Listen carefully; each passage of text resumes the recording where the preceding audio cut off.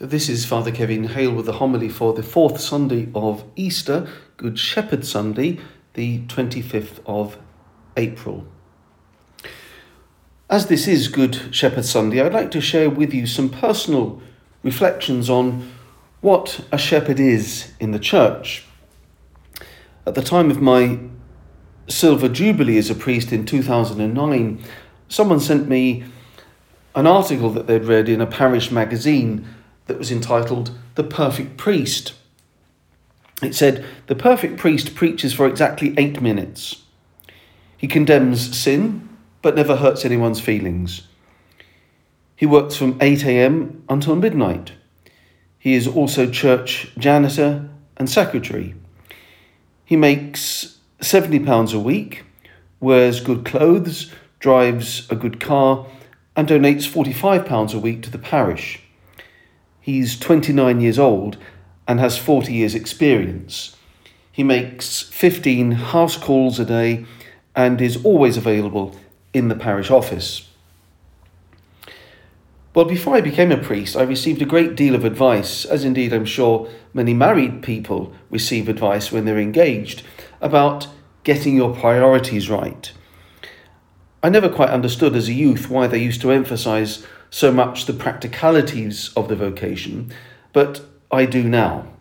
Because since becoming a parish priest, I've learned more about drains, boilers and roofs than I would ever have imagined or ever wanted to know. And I've also had more insights into human nature and human behaviour than I would ever have had from a career in the world.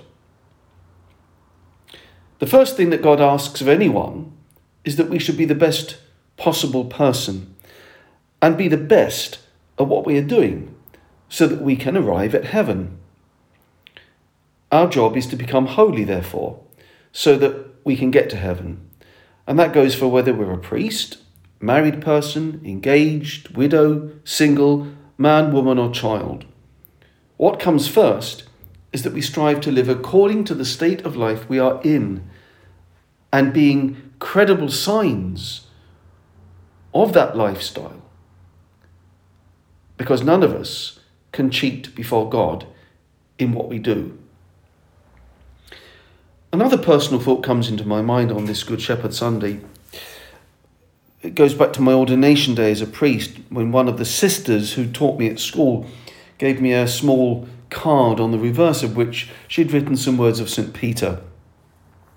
"Make God's call and choice of you a daily experience."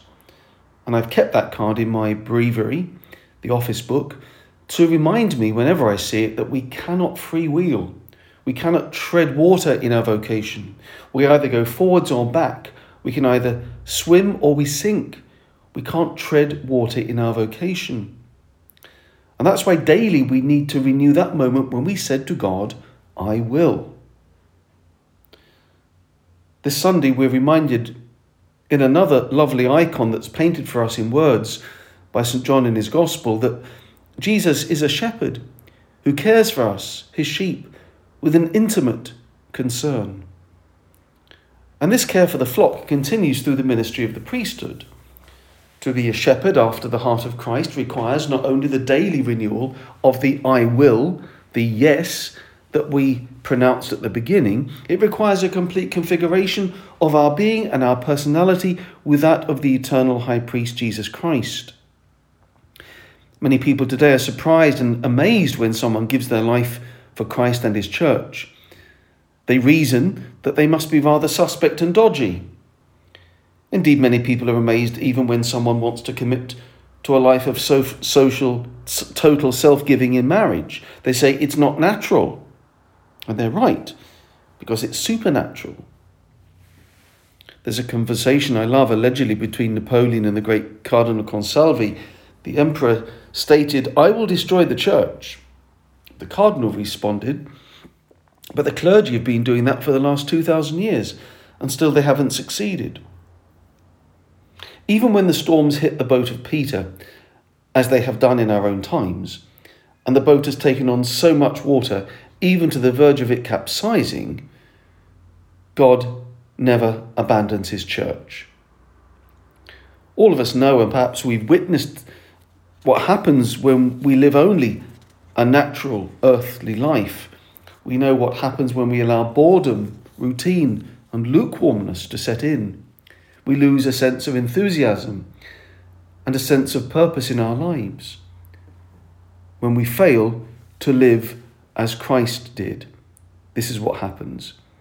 And the call to all of us is to be daily renewed in our faith and in our vocation. And in all of it, we have to rely on each other. As I've said before, often the priests need the example of their people, seeing them live their lives in fidelity to their vocation, in order to help us remain faithful to ours. We all have the same temptations. We all have the same forces trying to draw us away from what we've promised. Something so consoling and reassuring for the clergy and for people is that whenever the priest goes to the altar each day, when he goes to pray, he takes his people with him. Pope Francis reminded us of this in one of his Holy Thursday homilies a few years ago. He said the sacred robes of the high priest were rich in symbolism. One such symbol is that the names of the children of Israel were engraved on the precious stones mounted on the shoulder pieces of the ephod, the ancestor of our present-day chasuble, 6 on the right shoulder and 6 on the left. The names of the 12 tribes of Israel were also engraved on the breastplate. This means that the priest celebrates by carrying on his shoulders the people entrusted to his care and bearing their names written in his heart. When we put on our chasuble, it might well make us feel upon our shoulders and in our hearts the burdens and the faces of our faithful people, our saints and martyrs, of whom there are many in these times. At least I find this a great comfort, that together we can pray and support one another in the daily task of living within the flock that Christ leads, guided by shepherds on earth and supported from above with the love of the Mother of the Eternal High Priest, who is helping us to remain faithful to what we have promised. Let us pray.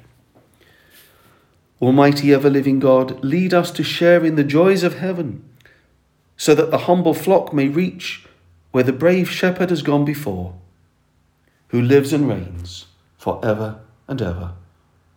Amen.